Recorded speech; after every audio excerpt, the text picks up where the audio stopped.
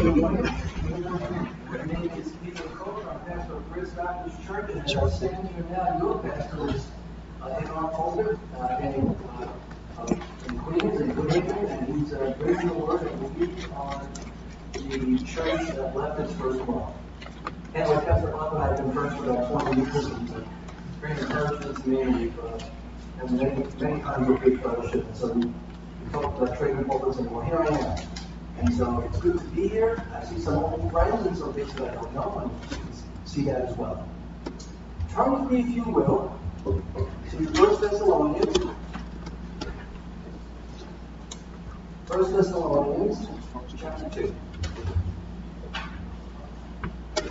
I'm going to read verses 1 to 12, but I'm really going to just be concentrating on verses 1 and 2 today. 1 Thessalonians chapter 2. Then the Apostle Paul writes, "But you yourselves know, brethren, that our coming to you was not in vain. But even after we had suffered before and were spitefully treated at Philippi, as you know, we were bold and our God to speak to you the gospel of God in much confidence. For our expectation did not come from error or uncleanness, nor was it in deceit. But as we have been proved by God to be entrusted with the gospel, even so we speak. Not as pleasing men, but God, who tests our hearts. And neither at any time did we use flattering words, as you know, nor of a cloak or covetousness. God is witness. Nor did we seek glory from men, either from you or from others, when we might have made demands as apostles of Christ. But we were gentle among you, just as a nursing mother cherishes her own children.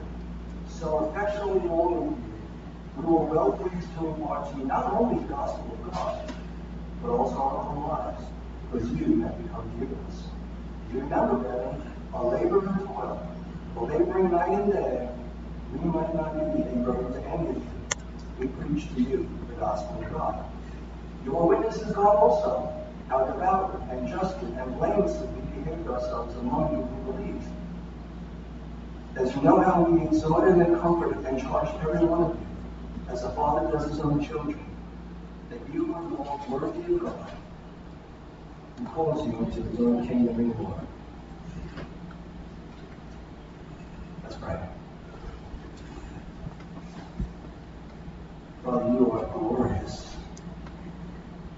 mighty and magnificent, worthy of praise and honor and worship. And Lord, your word is truth, infallible, dire. And we want to hear from you today. Father, we don't want to hear from man, we want to hear from you. But I thank you that you use our finite men to be the conduits to reach your people. So we pray that the power of the Spirit would rest upon me, upon your people, that our ears and hearts would be open to receive the word. And Father, we would not just receive it, we would believe it. And we would not just believe it, but we would live it. We would live it to your glory.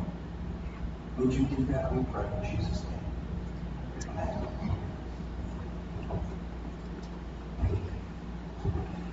Well, if you do a quick reading of the first 12 verses, which I just did of 1 Thessalonians chapter 2, you would come away with some insights on how Paul ministered to the Thessalonians. But if you would look a little closer and to think on it just a bit, what Paul is actually doing is he is defending his ministry.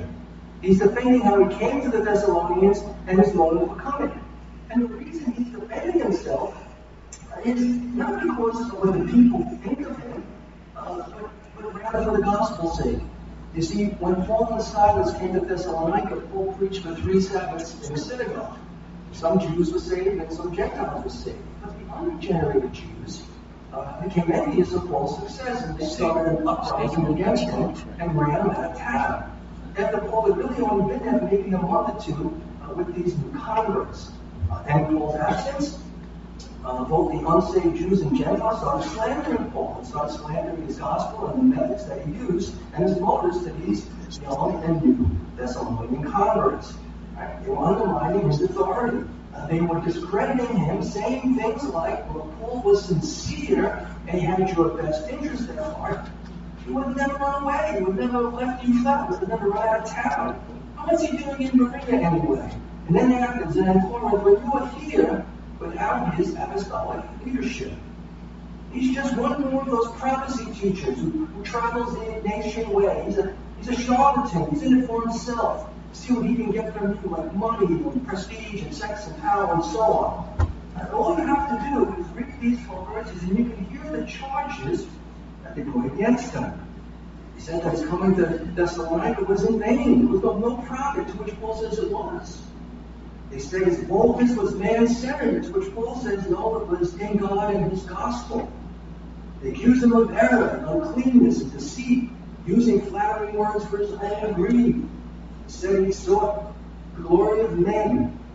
He didn't care about the Thessalonians. He was a mooching off of them. And they accused him of all kinds of improprieties and ill motives, saying that he had abandoned them, and that he was out to save souls, and that he really wasn't worried about their souls. And the goal of these opponents was to create distrust of the gospel messengers so that they would basically eradicate the message or eventually die. Well, Paul defends his conduct, and again, it's not because Paul cares about what people think about him, but rather that the faith of these young believers would not be shaken. Paul was not ignorant, he said, of Satan's devices. And in giving his defense, what Paul is giving them and us is what a godly minister should look like. Right? It's what spiritual leadership should look like.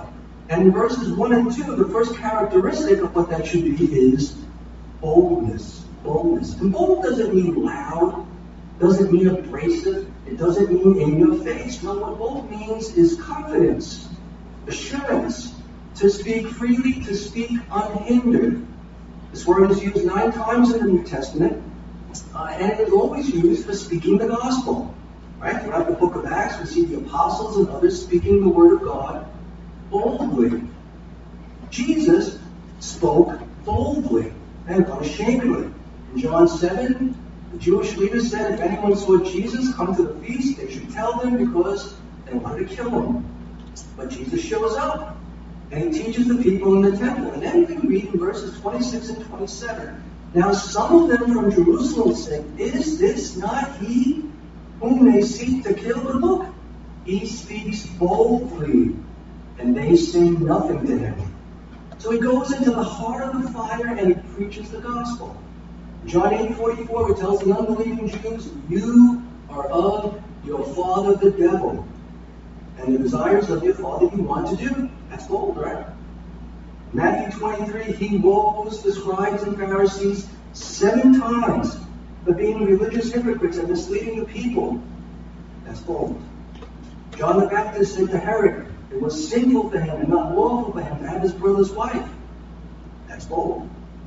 And all ministers of the gospel must be bold to speak the truth. They can't be wishy-washy on the truth. They can't be apologetic for the truth because they're the ministers of it. Right? They can't be inhibited or hold back or buckle under pressure. The Puritan William Grinnell said this. He said, if men be bold to sin, ministers must be bold to reprove. So a gospel minister must be bold, as all Christians should be bold, to declare and defend the truth. Paul said in 2 Timothy 1:7 that God has not given us a spirit of fear, but of power and of love and of a sound mind. Paul said in 2 Corinthians 3:12 concerning the glory to come, he said, since we have such hope, that's of Christ coming again, we use great boldness of speech. Well, what I'd like to do this morning in a sermon titled Holy Boldness is give you 4 realities or 4 truisms of holy boldness as we see in verses 1 and 2. And they are, holy boldness has a purpose. Holy boldness brings adversity. Holy boldness is in God and his gospel. And finally, holy boldness is unshakable. So let's look at holy boldness has a purpose. We'll see that in verse 1. For you yourselves know, Paul says, that our coming to you was not in vain. Now, by purpose, I mean it was fruitful. It has an aim, and it is bold to fulfill that aim. Or as Paul says, it is not in vain. And Paul starts his defense by saying, for you yourselves know, brethren. And what he's appealing to is what they already know to be true. And Paul has said they know something in verses 1, 2, 5, and 11 of this chapter. And what they know is his approach and his character and his ministry firsthand. He said back in chapter 1, verse 5, he says, "You know what kind of men we were among you for your sake." So their experience with Paul is not what his opponents are claiming. The Thessalonians know that Paul's coming to them brought about a radical change in their lives. They know that their world was turned upside down for the better. They know that Paul was a man who had a one-track mind, and that was for the glory of God. And what glorified God was the saving of sinners and in raising them up. So the Thessalonian saints knew Paul's coming to them was not in vain. And vain means empty-handed, of no purpose, fruitless, of no value. It literally means an empty vessel. So basically, what they're saying is you have nothing to show for it. Nothing to show for it. Paul's accusers are saying nothing good came from Paul's time with the Thessalonians. It was a waste of time. Right? They have nothing to show for his time with them. And they're accusing him of that. And there are indeed many things in life that are vain. And there are many things in life that are a waste of time, are they not? How about trusting in wealth? How about trusting in your own abilities or your knowledge or maybe the economy? Psalm 39:6 says, "It is a vain thing to trust in or to amass riches." It's also a vain thing to trust in science for the answers to life or government for protection. Psalm 33:17 says, "A horse is vain, a vain hope for safety. Neither shall it deliver any by its great strength." It is a vain thing to try to create a life of ease and comfort, or to trust in the educational system to teach you and your family what really matters in life. It is a vain thing to try to find happiness in another person, or in a job, or in a hobby, or in a home. It is a vain thing to trust in your religious observances or affiliation or denomination or your good deeds to find or to keep favor with God. And sadly, multitudes of people are going through the religious motions to be saved and secure their spot in heaven. But I'm telling you, that is in vain. It is also vain for churches to put on glitzy and glamorous services to stir up the emotions of people, speaking great, swelling words, instead of presenting the glorious gospel. Listen, we don't need theatrics. What we need is sound theology. We don't need a centrally driven church. We need a spirit-driven church. Psalm 127:1 says, "Unless the Lord builds the house, they labor in vain who build it." So it's a vain thing to try to build the church in man's power, or in man's wisdom, or in human technique or strategies. It's a vain thing. And this is not how Paul came to the Thessalonians or to anyone else. He didn't come with deceit. He didn't come with flattery or a cloak of covetousness or with a view to vainglory. And unfortunately, many were and are preaching a man-centered gospel which can bear no fruit because it's a gospel that has no power. But Paul's gospel, he tells us, was the gospel of God in verse 2, and it came in the power of God. And it changed the hearts of Jews and Gentiles and made them the one new man in Christ. So Paul didn't bring vain words that make people feel good. Nor did he speak about philosophy or theory or the commandments of men. He didn't deal with the political climate. He knew what it was, of course. But he brought them the sound words, the wholesome words of God. He warned the saints in Ephesians 5, verse 6, "Let no one deceive you with empty words," and empty words are vain words. They're useless words. So Paul knew that wherever the word of God went out in boldness and in the power of the Spirit, it was not in vain. Whether God saved just a few people like in Athens or many people like in Corinth or Thessalonica, he knew that the gospel was the power of God to salvation for everyone who believes, for the Jew first and also for the Greek. So Paul's ministry in Thessalonica may have been short and it may have been abrupt, but it was forceful and fruitful, and it was not in vain. And the proof is in the pudding, because we read in chapter 1 about the work of faith, the labor of love, and the steadfastness of hope of the saints in Thessalonica, and how the gospel sounded forth all over Greece and even beyond by these saints. So it was not in vain. And brothers and sisters, don't ever see what you do for the Lord as in vain. Don't think the time you invest sharing with people or discipling younger saints or helping the lost or praying for them is a waste of time. It is not. Because we can't see what God may be doing behind the scenes, so to speak. We can't see the heart. We can't see what's going on in someone's heart. I remember a couple of years ago, a young lady named Jocelyn Reyes, we were street preaching by the Queen Center Mall, which probably means nothing to you, but it's close to us. And this young lady came by, she heard us, stood for like about 30 seconds, took a tract and went away. Well, she went home and she put that tract on her night table, and it stayed there for a year. And then after a year or so, she said she picked it up and read it and decided to come to church. 6 months later, God saved her. And so we don't have a clue how God will use our witness. We just don't.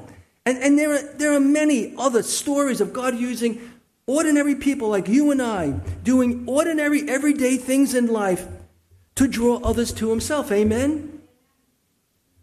So again, we don't have a clue how God will use our witness or our prayers or our acts of love in the lives of others. But if we are bold to proclaim the truth, he will. And it will not be in vain. Just as Paul said, his being in a Roman prison was not in vain. So in Philippians chapter 1, verses 12 to 14, the reason he writes the Philippians is because they believe now that the great apostle Paul, the apostle to the Gentiles, he's holed up and he'll be in prison for 2 years in Rome. And now the gospel's come to a standstill, so they think. The church planter, right, the great evangelist, all of a sudden he's holed up. And so they're worried that this is a standstill, if you will. And here's what he says to them. He goes, I want you to know, brethren, that the things which happened to me, which now he's in prison, of course, have actually turned out for the furtherance of the gospel. They've turned out for the furtherance of the gospel, so that it has become evident to the whole palace guard and to all the rest that my chains are in Christ, and most of the brethren in the Lord, having become confident by my chains, are much more bold to speak the word without fear. The gospel is going out. The gospel has now reached the heart of the Roman Empire. And he'll end that letter by saying that the saints, he's greeting saints back and forth. He says, the saints in Caesar's household greet you.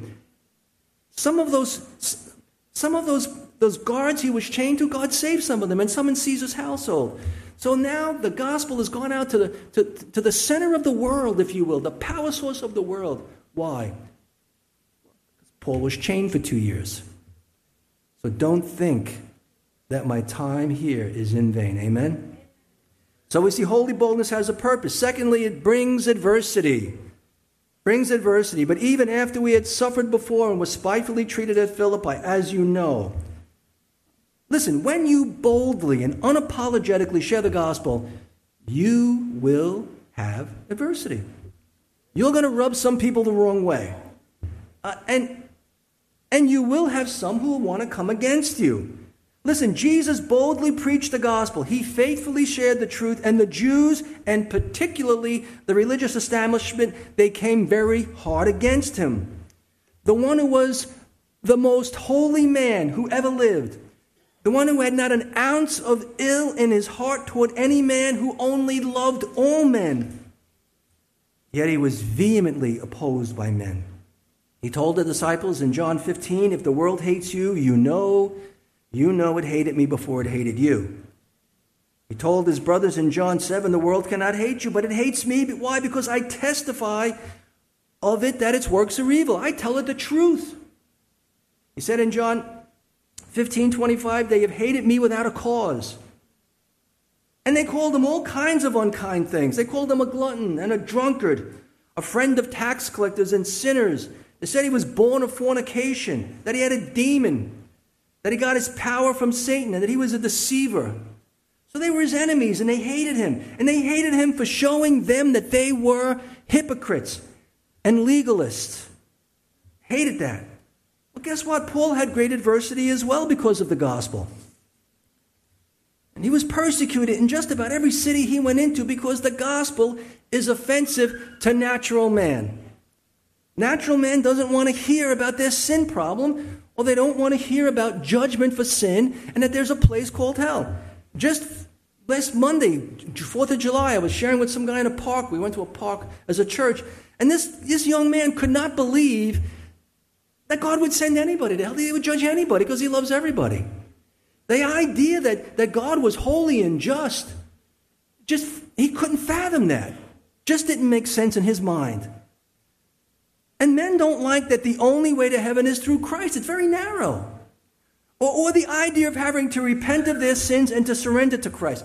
You see, the idea of humility repulses men. We by nature don't like that. We don't like humility. As Jesus said in John 3:19 and 20, men love darkness and hate the light. Why? Because the light exposes sin. So the gospel is an abrasive message. It strips man of every single ounce of his perceived goodness. It strips you down to nothing.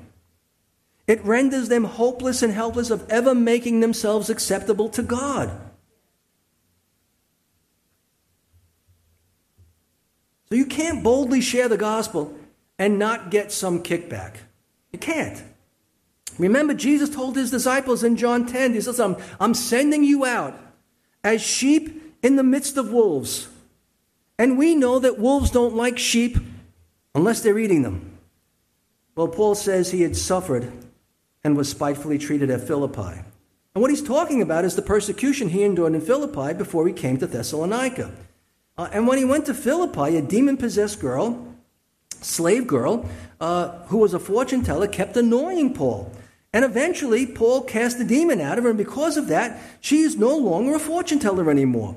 And her owners are furious because she made them a lot of money. And so their golden goose was cooked. And they went on the attack. And they attacked Paul and they attacked Silas. And they dragged them out before the rulers of the city, and they accused them of disrupting the city. And the crowd started beating them, and the magistrates had them stripped naked and had them then beaten or flogged with rods. And this flogging is quite a brutal experience. The early church father Eusebius said, speaking of those who were flogged in Smyrna, he said their back was frighteningly lacerated. The Christians in Smyrna were so torn by the scourging that their veins were laid bare, and their inner muscles and sinews and their entrails were exposed. All right, in today's language, their veins, their muscles, their tendons, their guts, everything was coming out of their back. Their backs were ripped open and everything was flying out of it. And then we read they threw them in prison and they put them in stocks. And stocks were another form of torture, if you will, where it was wood that had a bunch of holes in it, pretty far apart, and they would put your legs as far apart as they could stretch them into these wood stocks, and you couldn't move. It would bring about great pain, besides the pain of their sliced open backs. So Paul preaches the gospel in Philippi, and he gets beaten and imprisoned for it. But then he says that they were spitefully treated. And spitefully treated means that they were treated shamefully. They were verbally abused, that to be treated harshly. And how they were treated spitefully is that they were publicly stripped naked and flogged, and that without a hearing or any legal proceedings. And it was against Roman law to flog and imprison a Roman citizen without a trial. And both Paul and Silas were Roman citizens. Well, Paul's point in mentioning what happened in Philippi is that after that, they were bold to come to the Thessalonians and preach the same gospel to them. And here's the thing, he didn't have to go to them. He could have packed up his bags and went back to Tarsus or maybe Antioch. Or he could have taken a sabbatical from sharing the gospel. Right? He could have decided to go full-time into the tent-making business, which probably would have been a safer venture for him. He probably would have lived longer as well. Or he could have come to the Thessalonians and just toned down the message. Maybe speak to a person here or there, or behind closed doors, instead of going straight smack into the middle of the oven, so to speak, into a synagogue. Or he could have just spoken about God's love. God loves you, man. Right? And he has a wonderful plan for your life. Paul loved them too much. And he cared about their eternal state too much to not come and boldly preach the full counsel of the Word of God. You see, for some of us, if we share the gospel and get shot down or hit some adversity, we kind of curl up and we go away. If we share with someone and they kind of go berserk on us a little bit, we become gun-shy and we don't want to do it again. So maybe the next time we don't speak up or we dance around the gospel a little bit. The point is, if we get roughed up a little for sharing our faith, we might say, that's enough. I'm not cut out for this. Let the evangelists do that. You got the Mammon brothers and you got Pastor Fry and a few others. Let these guys do it. Why do we got to speak up? But we ought not to be that way. And nor was Paul that way. He went right into Thessalonica with the same exact message that got him beaten to a pulp in Philippi. Think about it. The wounds are probably still sore. They're probably still oozing, right? And he goes straight into the new place, preaching the same exact message. And he knew it could go south in Thessalonica, and they did hit much adversity. But that didn't stop him. He had only one message, and all men needed to hear that one message. And before God, he was bold to share it. Brothers and sisters, we have only one message, and we need to be bold to share it. And again, if you share the truth, if you share the message of the gospel, people will come against you at times. They'll speak evil of you. They'll try to hurt you financially, or maybe socially, or maybe try to take you down on social media, maybe even physically. But they so desperately need to hear the truth, because they are immersed in lies and they'll be damned in the end because of it. Therefore, be bold to speak up for Christ at school, even though some teachers will have it out for you. Share with your co-workers and your neighbors, even though they will talk behind your back. And if you get beaten down for boldly sharing the gospel, get up and boldly share it somewhere else or with someone else. Amen? So we see holy boldness has a purpose. Secondly, holy boldness brings adversity. And now, third, holy boldness is in God and his gospel. That's the second part of verse 2. But even after we had suffered before and were spitefully treated in Philippi, as you know, we were bold in our God to speak to you the gospel of God.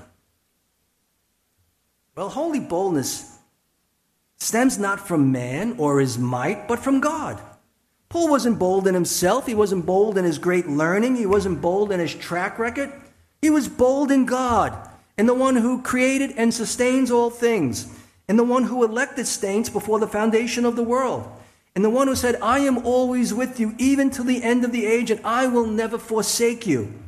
He was bold in the one who was sovereign over all and is the same yesterday and today and forevermore.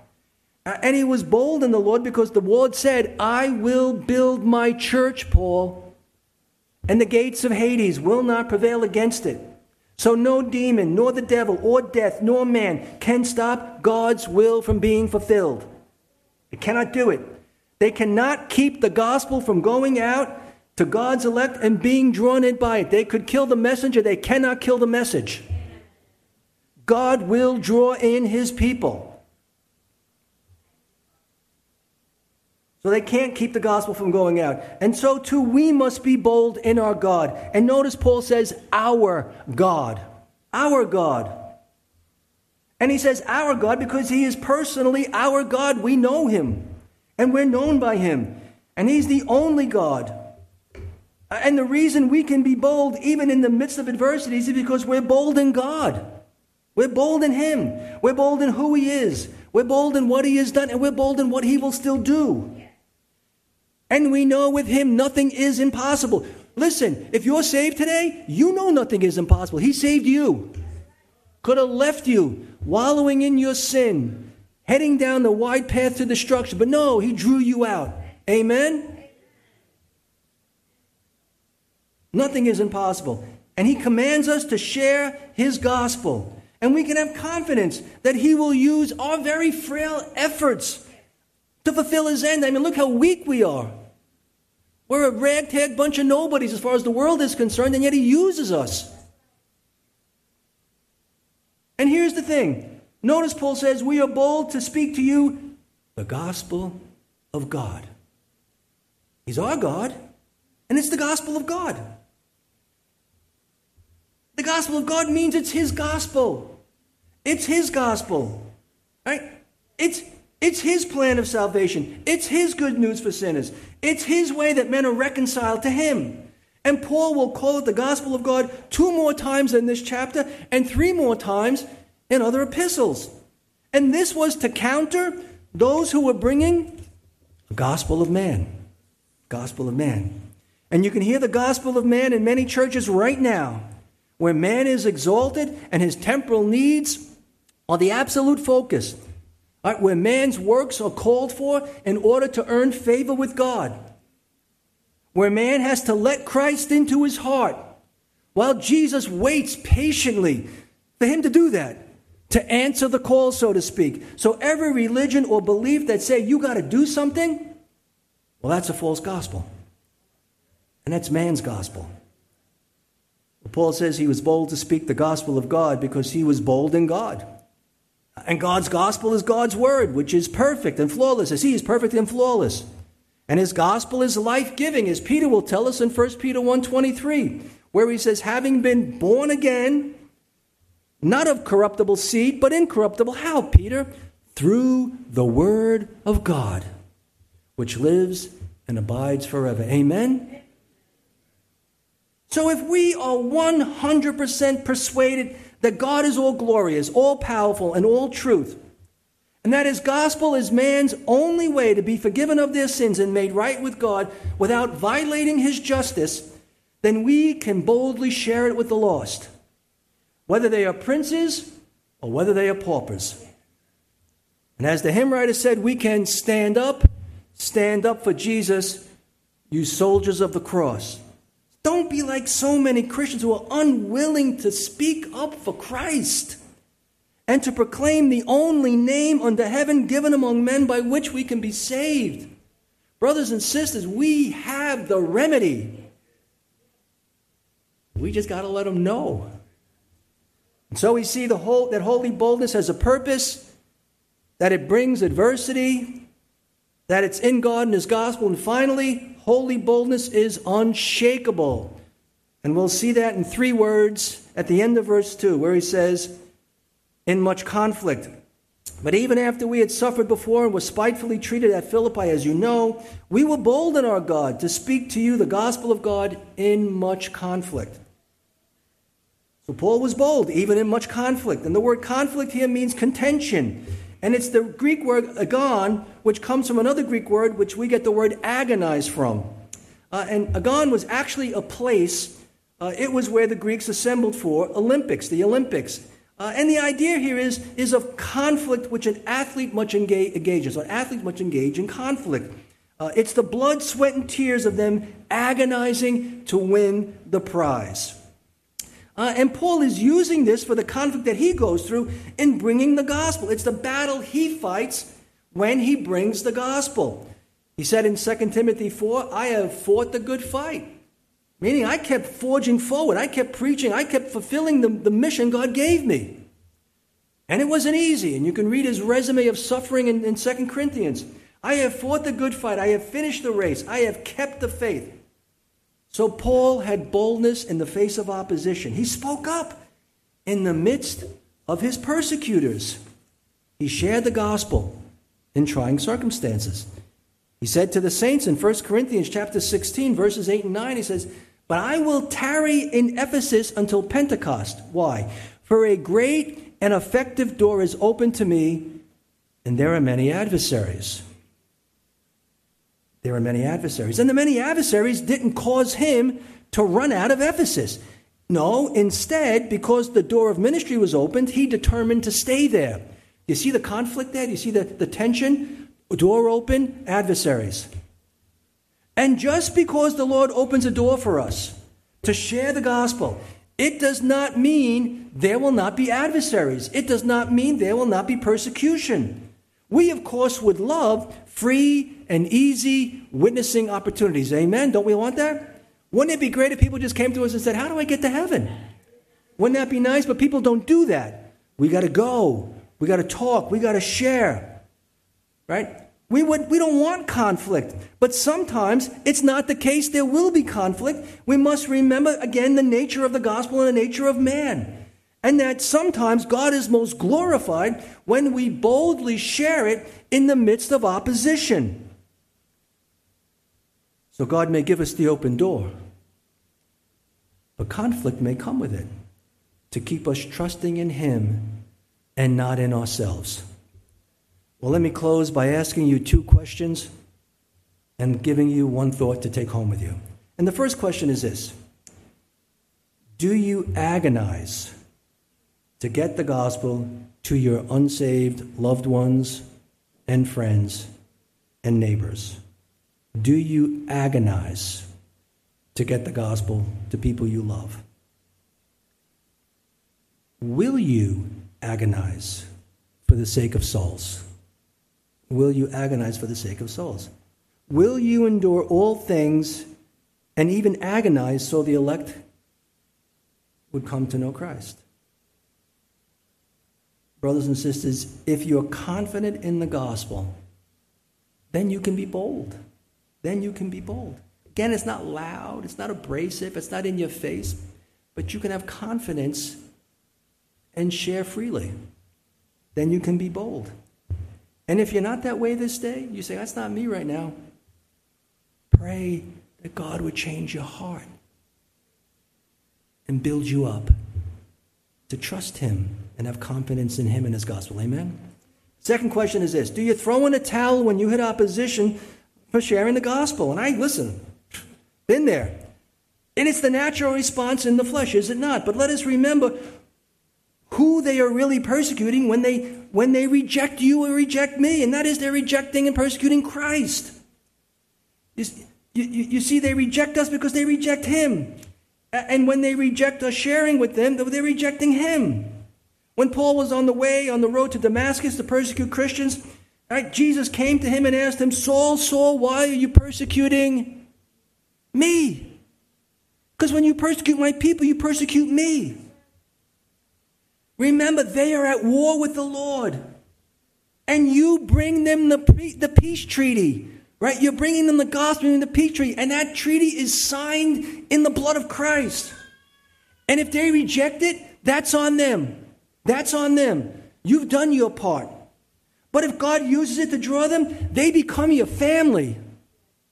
And they will worship God with you forever in glory. Amen? Now my thought is this. Remember that Christ's coming to earth was not in vain. He fulfilled the will of the Father, which was to live a holy, sinless life as a man and to atone for all the sins of all His people at the cross. And indeed, His mission was accomplished. He defeated and conquered what defeated and conquered us, sin and death and the devil. And He did it for us. And the proof that He did all those things and that sin and death and Satan can no longer in any way condemn us or hold us is the resurrection. When Christ rose from the dead, all questions, all doubts were forever answered and eradicated.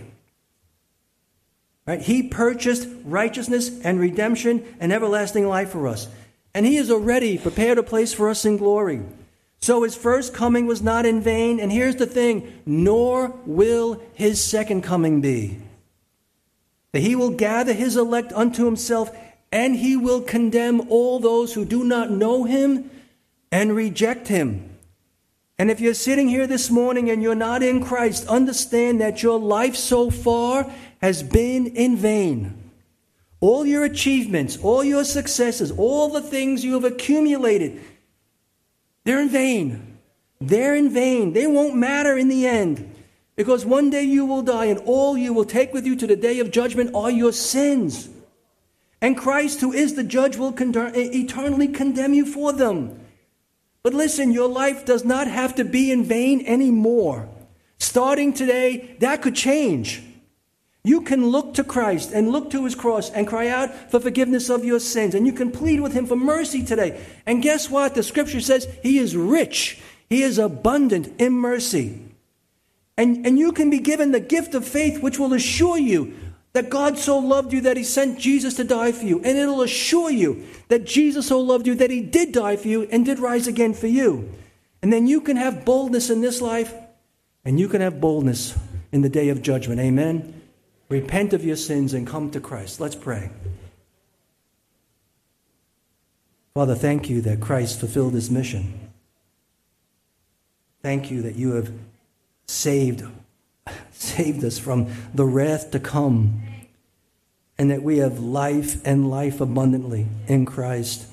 Father, we pray that you would give us a bold spirit, a confident spirit, a trusting spirit, that not only is everything you say true, but Lord, the gospel is man's only hope, and it's the hope that saved us, and Lord, that we would be free to share it with others. Lord, give us confidence, take away fear. Help us to take one step forward today, to share with that person maybe we know for a long time, but we've never told them the truth, oh God. Would we do it today? Would we be bold to share? Would this church be known, Father, as a church that heralds the gospel in these walls and outside of them? Thank you that they're going out week after week sharing the gospel, Lord. May there be much fruit. And Father, for the soul sitting here today, maybe that doesn't know you as Lord and Savior, Father, would you show them the vanity of their life so far, and how it'll end and it'll just be brutal. But in Christ they could have life and life everlasting. And Father, you would draw them to the Savior. Would you do that for your glory's sake, we pray in Jesus' name. Amen.